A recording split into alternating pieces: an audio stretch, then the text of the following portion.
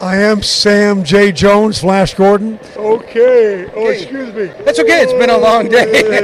The dome always does that to me. Okay. It's good to be seen. It really is. And you're listening to Sci-Fi Saturday Night. Sci-Fi Saturday Night. Sci-Fi Saturday Night.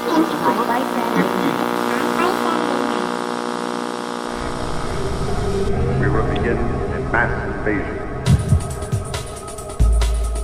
We'll tell your people to surrender now and avoid war. Don't think you get me so easily! It is now time for us to put Earth under our rule. It's your sacred duty to tell us the truth. Confess that you've been guilty of witchcraft. You expect me to believe that you can overrun the entire world? We cannot be defeated. We have never been defeated. That is the message. Yeah, they're dead. They're all messed up. Sci-Fi Saturday Night. From behind a bamboo curtain actually made from recycled six-pack rings of Slurm in Area 51's portable snack bar, it's clickbait for the ears. Welcome to TalkCast 376, this edition of Sci-Fi Saturday Night. I'm your host, The Dome, and tonight we're talking about something near and dear to my heart. We're going to talk about the Kickstarter launch. Great. Yeah, we're off to a great start. We're going to talk about the Kickstarter launch of My Peculiar Family 2 Celebrations, or The Hunt for Curly's Gold, or Electric Boogaloo. I haven't quite decided yet. Joining me tonight to talk about the Kickstarter launch are people who are all, in one way or another, very intimately involved in this second volume, and actually in the whole series. Stacy Longo, Rob Smales, and Karen Goslin. Hey guys, welcome to the show. Hi there. Hey, good to be back. Thanks for having us. Hey, it's my pleasure to have you guys with us tonight. And by us, I think I mean me. Brianna's over there working the soundboard, but we're not going to hear a word out of her, except for an occasional sound blurb like that. Thank you, love. So, two of the three of you have been involved in this project since the very beginning. Stacy and Karen both wrote stories for Volume 1. And Rob wrote a story for Volume 2. Stacy and Rob did a lot of the editing for Volume 2. And Karen did the cover for Volume 2.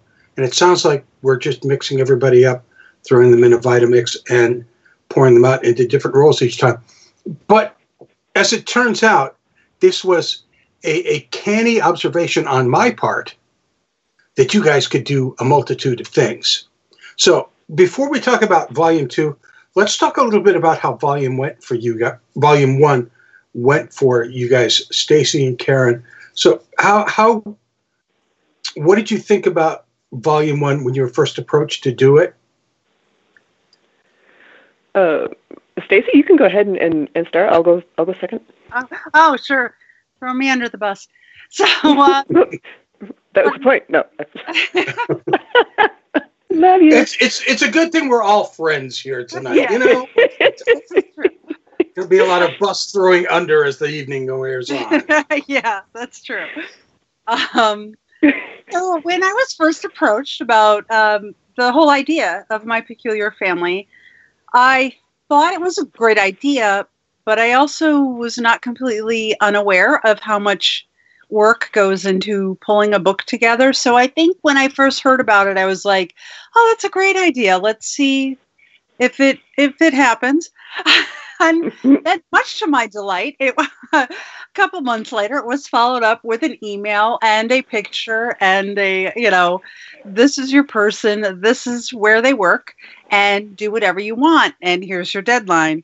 And it was really, yeah. So it was. I'm a very deadline-driven person. Boy, you have never seen me more creative than when I know I have a deadline looming.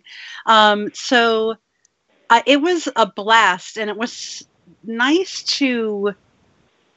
I sometimes struggle with ideas, story ideas, and I already had the main character and what they did for a living handed to me. So it made it a lot easier. I think within 12 hours after I got my assigned person, I knew who she was, where she was going to live, and what her conflict and crisis was going to be. So it was 12 hours? Wow. Yeah, I knew. I mean, it took me longer than that to write it, but I knew pretty quickly that where I was going to go with it. So it was a blast. Now, Karen, it was slightly different for you because you're not actually known as a writer. You are an incomparably wonderful artist. And well, I think I'll take that compliment. Thank you. Please do, because it's true. And thank you. We were talking about the project, you and me, and I think it was Tom who threw you under the bus and said, she can write.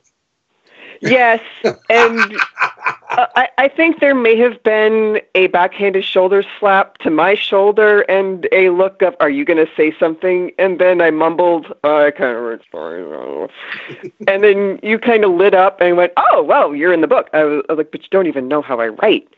I could be terrible. I could be like Michael Bay of writing. I mean, you don't know. You could have been, yeah. I could have been. But here's the thing. I mean, we've known each other for years now. Mm-hmm. And every time I see something that you've produced, and albeit most of it, if not 99% of it, has been artwork, none of it has been cheap. None of it has been cutting corners. Everything has been the amount of quality that you put into one thing is the level of quality you put into everything that you do. So in my mind, thank you.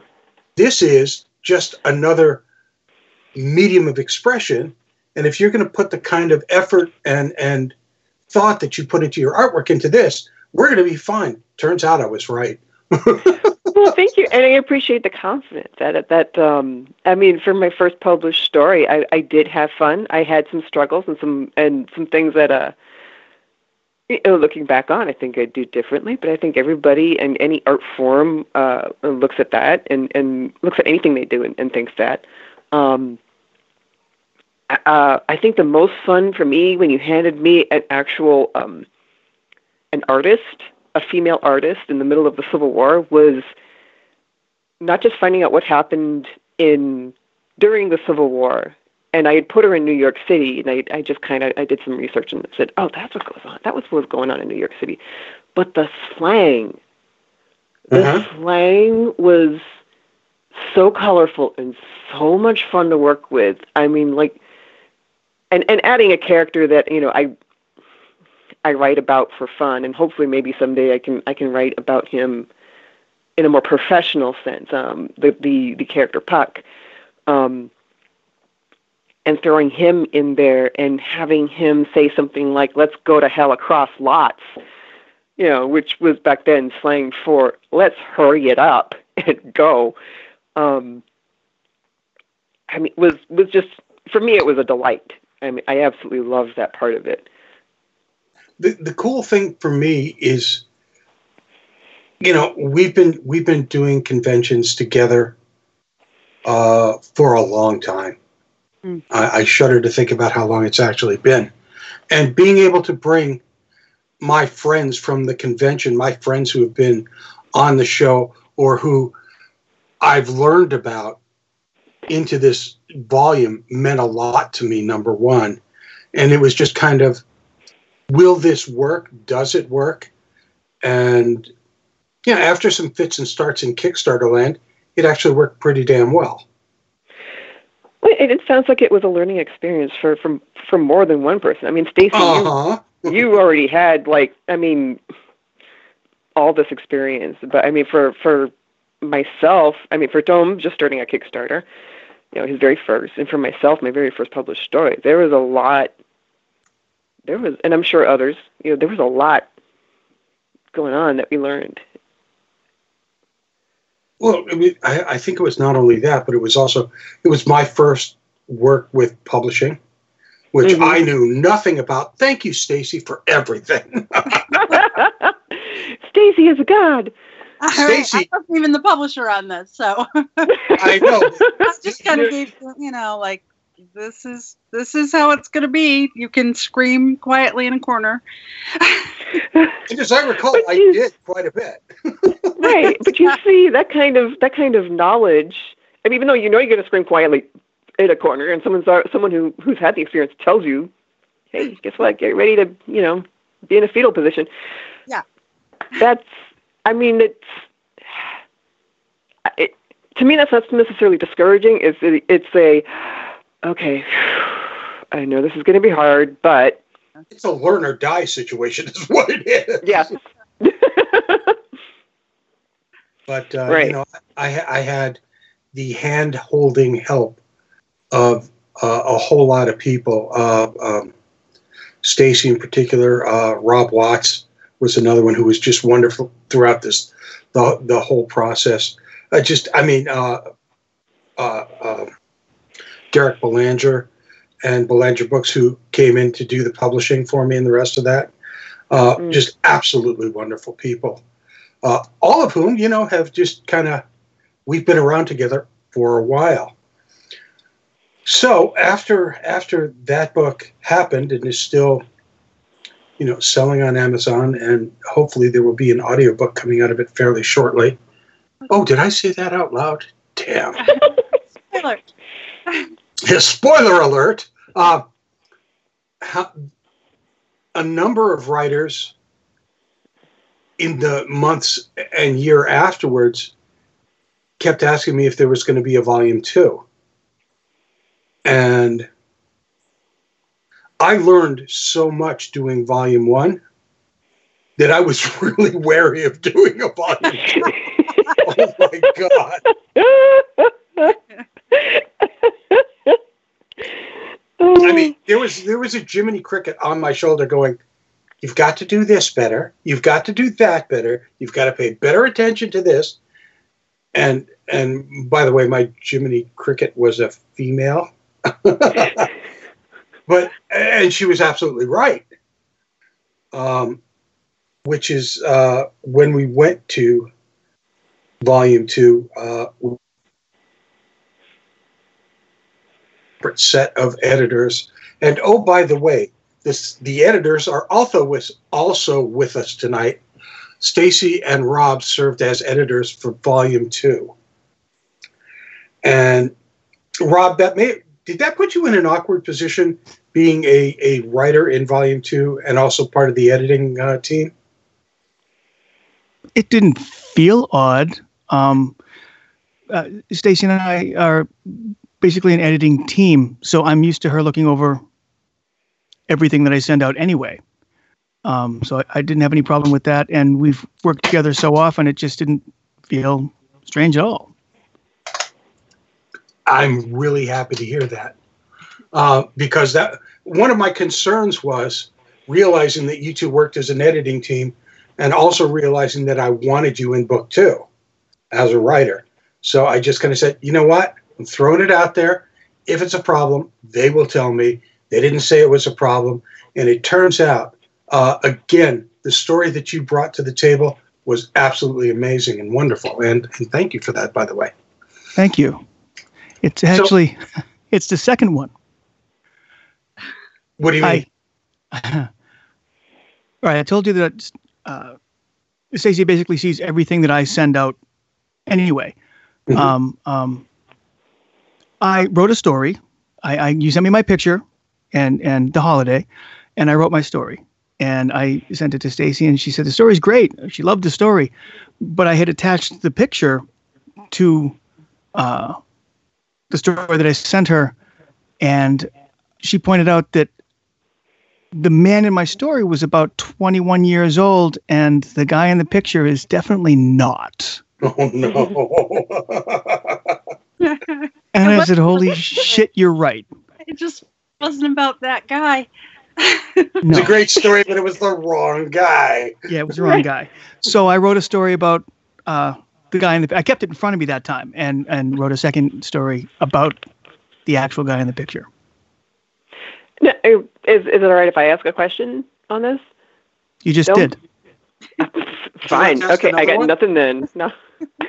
Well, I'm thinking. I mean, was it a complete rewrite, or did you you started from scratch, or did you just go through and like reword pieces so that it fit the age of the character in the photo? No, it's a completely different story, a completely different idea. Ah, okay. So what'd you do with the first story? I still have it. Cool. I'll try to sell it somewhere. Well, in a way, that's kind of odd because a lot of people in the first and second volume, I got a lot of pushback once the package went out that had the picture, the name, and in this case, the celebration that they were going to work the story around. And the pushback I would get immediately is, well, what kind of story do you want? And the response just kept on being, what kind of stories do you write? That's a good place to start. Let's start there. You always have to start with what you do. I don't really care. It doesn't matter to me. You're the writer. Here are your prompts. Take it where you want. And my understanding is that doesn't happen to writers a lot. That they're given prompts to write to? That they're given that kind of prompt, I guess. Something that's specific, I guess probably not. And the fact that it was kind of dual faceted. Actually, I guess is trifaceted even a phrase? Sure, because you had to have yes.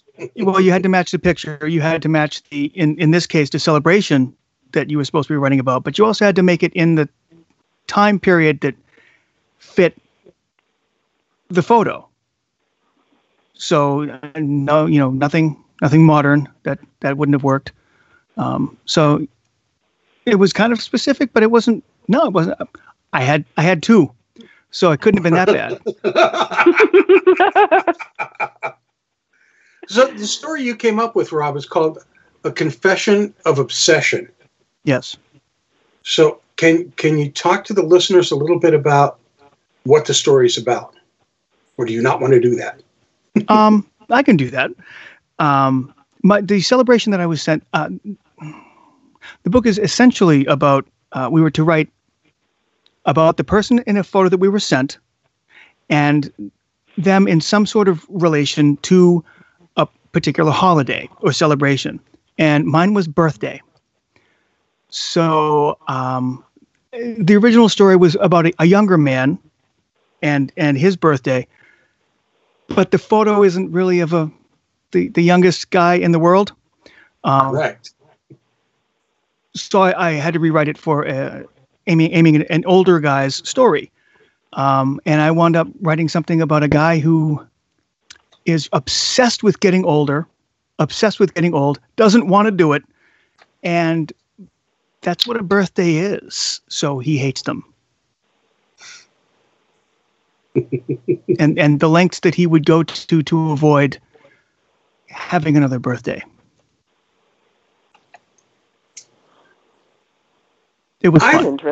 That's an interesting way to take it. I mean, it's not quite the full stereotypical way. It's kind of it's the lengths he would go, the obsession about not having the birthday, as though that would stop everything. Did want to have a birthday, didn't want to get older. And I'm 48. I'm almost 40, so I can relate. Let's not go ages right now, please, guys. I'm begging you. Let's not do that because I am, as we're talking right now, 2.5 weeks away from retirement. So I'm so jealous right now. Yeah, well, wait till you get to be that age. It's not quite the level of jealousy you want. No. But yeah. It's like I'm notoriously aware of mortality right now. And it's funny because as I reread Confession of Obsession and the story of Donovan Newborn, which was on my part a wordplay because newborn and birthday, I kind of did that part purposely. It works. Thanks, I appreciate that. I really have no problem understanding the themology behind that story whatsoever. Well, I don't think a lot of people will have a problem understanding that. So now, Stacy said within 12 hours she had the framework, the bone structure of where she wanted to go, what she wanted to do. How did it go with you? it wasn't that quick. I honestly don't remember. It wasn't. I think the first one happened kind of quickly. I something popped into my head that I really liked, and I went with it and wrote the entire thing, and didn't have the photo in front of me the whole time as a reminder that I was screwing it up. So the second one took a little bit longer because I still had that first story in my head, and I had to kind of get away from that. Everything that I was thinking of was kind of like Karen said, trying to change change the first story to make it match, to make it seem older. That really wouldn't have worked. But that's what was stuck in my head. So I wound up having to work on something else for a while, and then sit there and look at the picture, and another story popped in. Lucky me. Yeah, there you go. I mean, from my point of view, it's always been a rather specific way to do the book, to give you guys that kind of shared workspace to be in, the story of China Dale's family, and then get very specific about where you need to go with it, and still give you all the room in the world to go with it. Yeah, how'd you manage to do that, Dome? Because I had no idea how to actually put it together. If you remember, and I think you were there when we first originally talked about this book 5 or 6 years ago at Rhode Island Comic Con. Right. We had all gone out for a lunch, a bunch of writers and a bunch of people from Sci-Fi Saturday Night. And we're sitting at this table in this really bad bar with horrible service. So we had plenty of time to talk while our food and drinks wasn't getting there. And I was listening to you guys talk about all the books that you were doing, and I basically said, Jesus, do I want to make an ass of myself right now? And then I said, yeah, what the hell, let's do it. And I basically kind of gave you the 2-minute elevator pitch of the idea for this book. And then it got really quiet, and you all just kind of stared at me. And then one by one, you guys kind of went, yeah, that's weird enough to work. Honestly, I wasn't part of the first book, but when I heard the premise behind it, I was fascinated and jealous that I wasn't in that book, because it seems like it's a fun thing to do. Seeing the different directions that people will take with what's essentially a very similar kind of prompt. And everyone went in wildly different directions. Completely different stories. Yes. Yeah. It was wonderful. That's actually what the hope was from the very beginning, that everybody would sit within their own space and find a way to bring their space into the shared space that everyone was working in, and they did. Success. Hey, when it works, and occasionally it works. And the other cool thing for me was that there were 3 people in that first book who technically aren't writers, and Karen was one of them. And another one is essentially a comic book writer who said, I don't write stories, I write comics. And I went, you're an idiot. What do you think comics are? And he thought about it, he went, yeah, you know what? You're right. And then the third one is someone who wasn't a writer at all. And hidden within this framework of this second book are 2 people who have never written before also. And the cool thing is, without really looking for it, I'm not sure you can pick out who they are. Because, and I'm going to let you and Stacy talk to the consistency of the stories that we have in Volume 2. Oh, do you want us to do that now? Sure. What? No, I was thinking maybe next week we could do that. I mean, it's up to you guys, really. Well, I will say, when we started the editing process, I was nervous only because when you, Dome, were talking about authors that you were thinking of contacting, and we went back and forth on some people, and like I was throwing names at you, basically. So it wasn't really back and forth. It was like me throwing names at you and you politely saying, "Shut up, I can find my own authors." But I don't recall ever saying "shut up" to you once.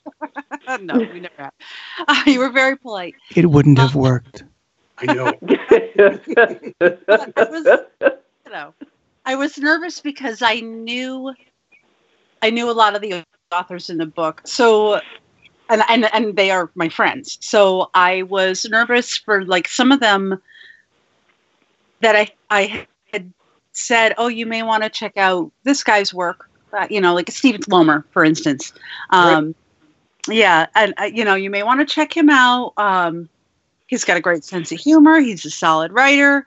And then I didn't realize until, the manuscript landed in our lap for editing that I was like, "Oh, I hope my friend didn't suck." Which did not. Steve, if you're listening, you did a fabulous job. So that was nice. I mean, it was nice that all of my friends, it's a very solid anthology. I was very impressed with the quality of the stories that we were seeing. So, and that makes our job easier, It was interesting from my point of view because you guys would work a story through. Then I would see the pencil mark copy and go, "Oh my God, these people are going to hate me." And to a T, every one of them came back and went, "Wow, that's amazing. Thanks." Well, good. So, I mean, I have no idea how people react and respond to stuff like this because I've never worked with an editor before. So from my point of view, this was really, as much as there was an editor in book one, it didn't impact me the same way that working with you guys on book 2 did. So for me to see how a writer responds when the Deus Ex Machina from above comes in and goes, "We'd like you to change a few things, and here's why," worked really, really well. I was kind of really amazed at that. And then the level of consistency of the quality of these stories, by changing the prompt out so that it wasn't a profession this time, but the stories had to be built around a celebration or something. And there were some weird somethings in there, which I thought made it even more interesting. Yeah. It was just really cool. So what did you think as you were going through them, Rob? About the stories themselves or about the process that we were going through? Both. Sorry. There are some really freaking fantastic stories in this. There are a couple in here that sometimes certain people, Jim Moore, you're one of them, who will write something that I will read that is so good I'm jealous I didn't write it myself and hate them a little bit. There were a couple of folks in this book that I hated a little bit because they were so damn good. I kind of know what you mean by that completely. Yeah. And what you were saying about seeing the marked up copy, yeah, and you being surprised and when wondering how they were going to take that was kind of a topic of discussion between Stacy and myself because was such a mixed bag of writers with such different experience levels, and it's very hard to know how someone who's never been edited before will react when they see the amount of red that's on the page. Yeah. And you saw everything that went through, and it really didn't matter who they were or what their level of experience was. There was red on the page. But someone who has never written before, never been published before, they don't always know that, and it can be kind of crushing. And we really didn't want to crush anyone. No, because we all know each other, or at least a good portion of us all know each other. And the last thing we want to do is in the middle of what should be a really cool experience to go, by the way, this is horrible. You have to change all this. When that was never the case at all, but it could have easily been taken that way. Right. Yeah. And that was one of the good things about having a team. Yeah. I'm sorry, go ahead. Yeah. Oh no, I was just going to say that expands across. I mean,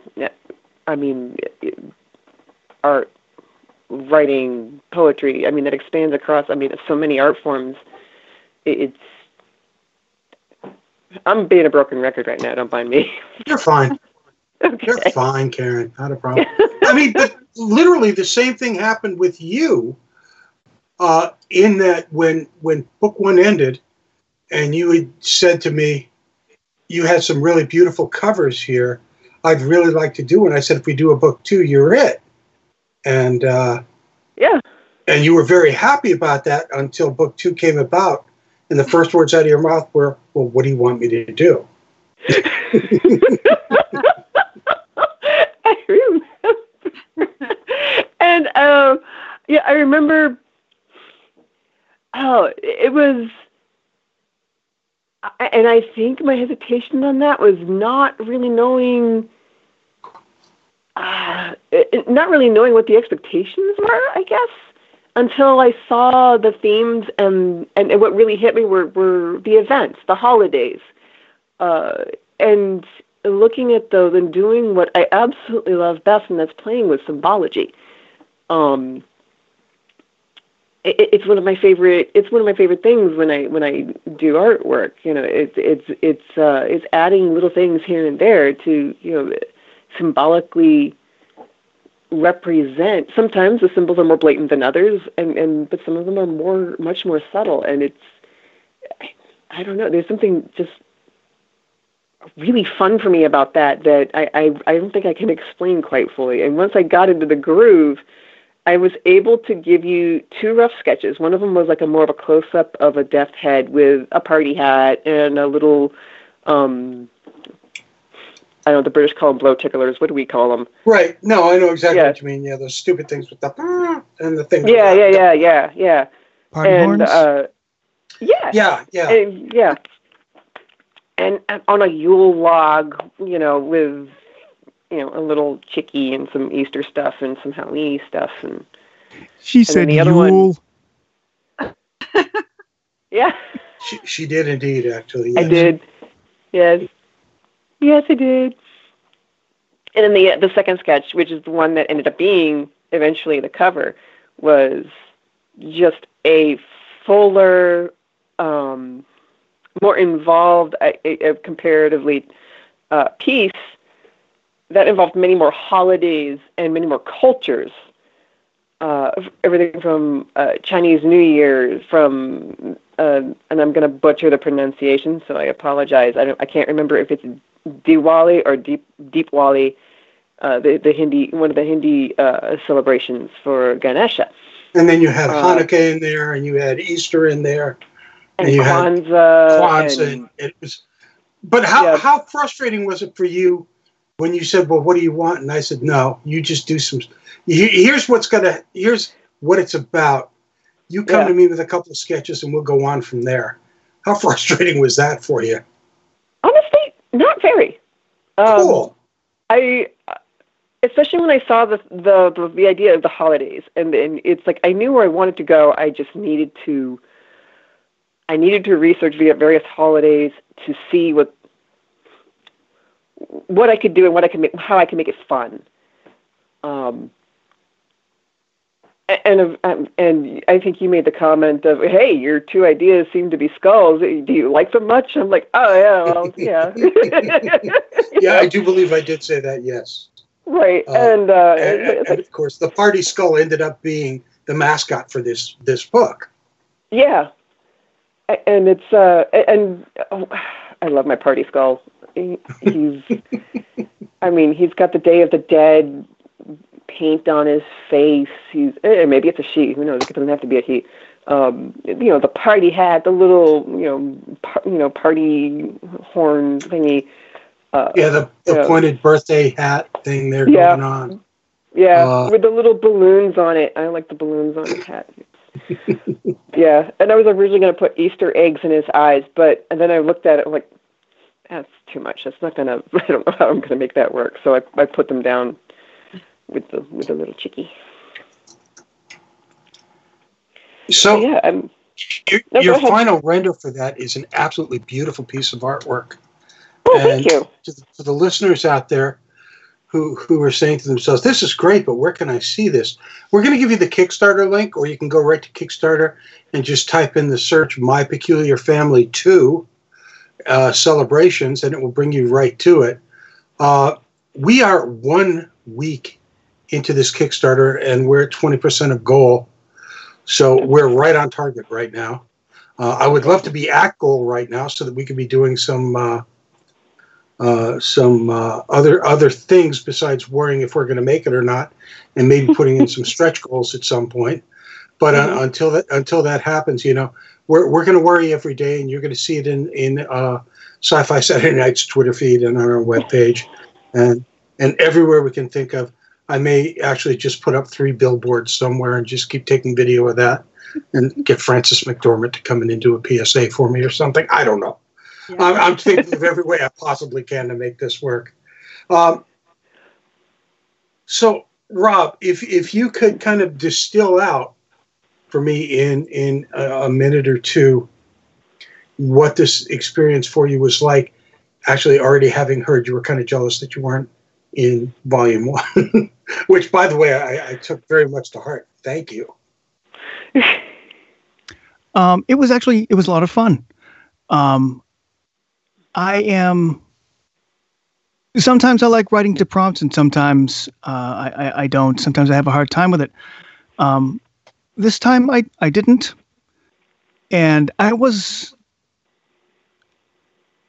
very happy that you asked me to come on board as a writer. And, I immediately texted Stacy and said, I'm going to be in My Peculiar Family too. And she let me know, oh yeah, we're going to be editing it. And I went, oh, okay. Oh, maybe not. That's different. It wasn't a problem. It was just, I didn't know about it in advance. Sometimes I schedule these things and forget to mention it to Rob. It had been kind of discussed hypothetically as a future possible project that we did. We're doing it. It was a lot of fun. Both times that I wrote the stories for it, I had a lot of fun. You know, Rob, that at some point I'm really going to want to see that first story. You know that. Okay. Because you've been on the show 2 or 3 times. I am a fan of the stuff that you write, and who'd have thought we'd have outtakes for this series?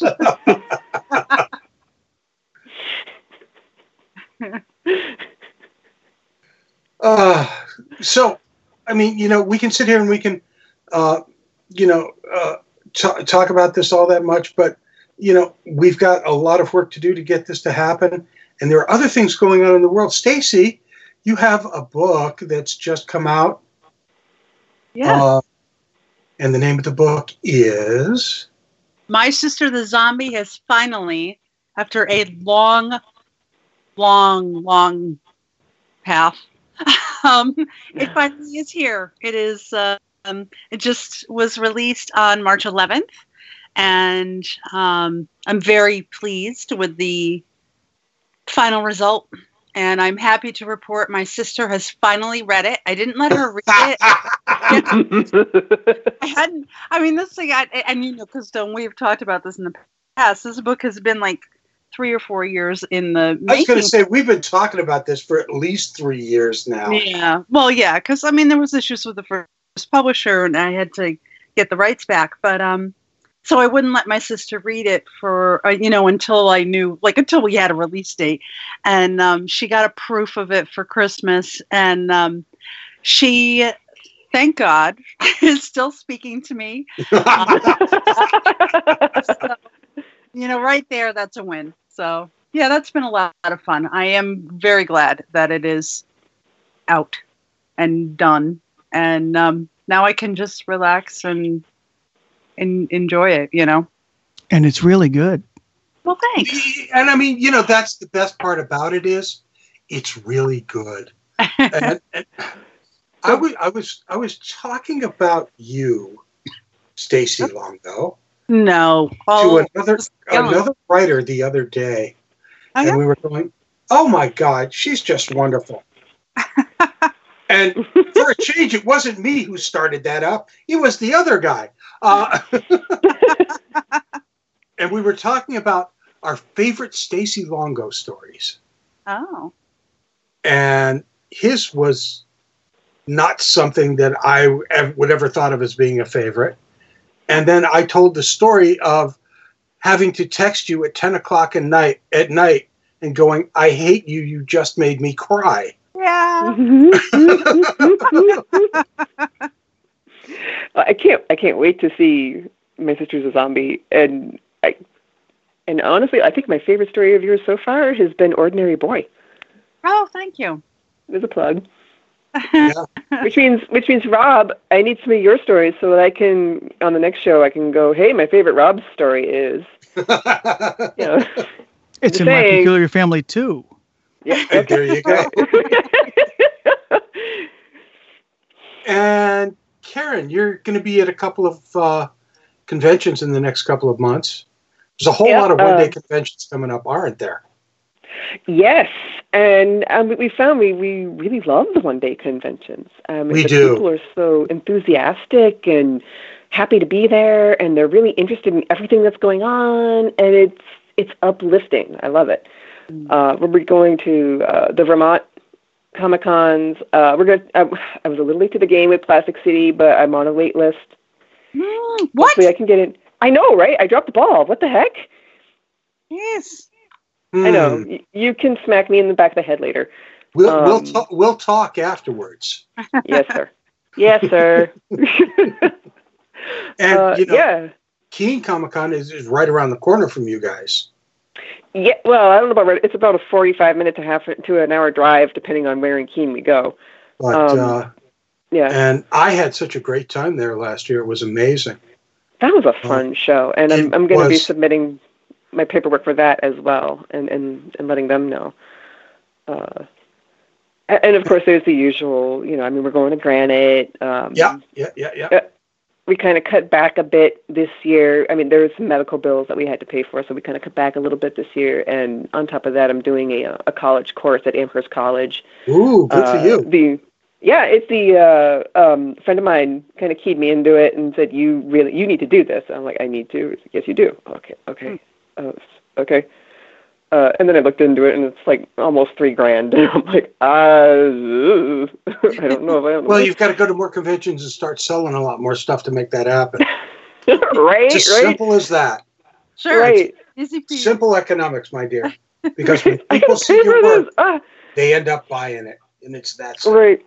And the great thing was, it's the Illustrator Masters class.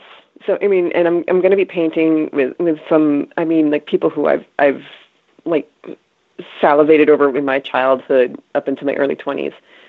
Like Boris Vallejo and Jules Bell and Donato Giancola. I mean, I'm already fangirling. And the great thing about it is when I turned to Tom, because I'm not going to make this kind of I'm not going to make a $3,000 decision without looking at Tom and talking to him about it. And he went, yeah, and your reservations are? I'm like, oh, So I guess I'm signing up. And he's like, yeah. You're not worried about the price? No. Okay. Off I go. So for like a week in June. Hi. He's my, I love him. He's my guy. And just finished a couple months ago a bunch of work for FASA Games, which was another amazing learning experience and frustrating in some areas. But if I found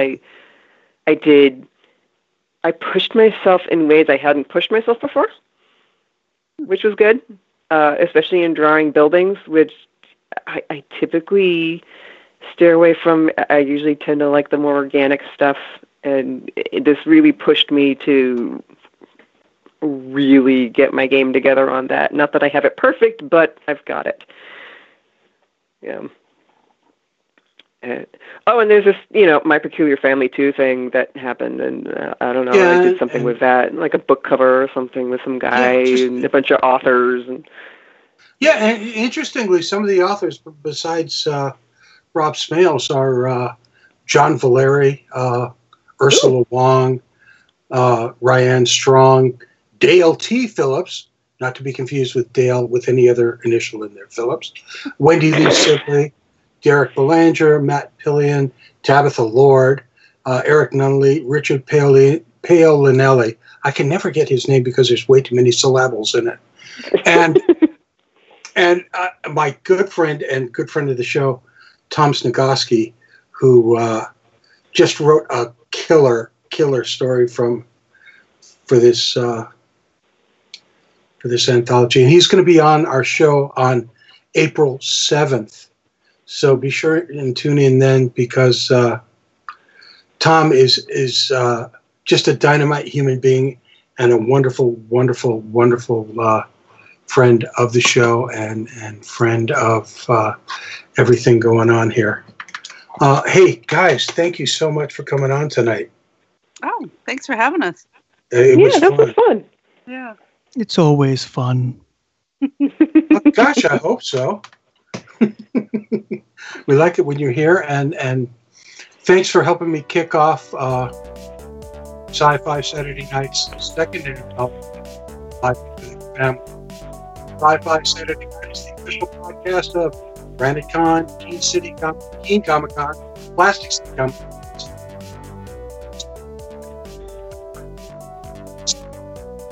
The best deals like most of the toughest.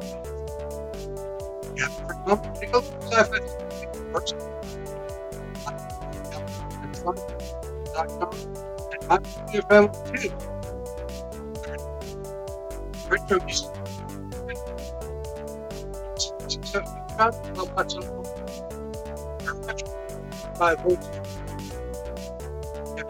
There's stuff to be found in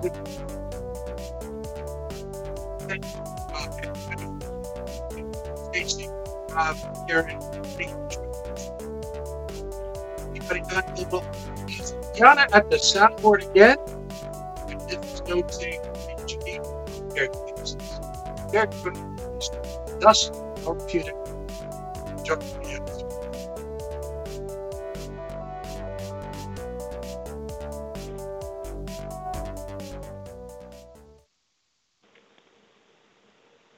I know.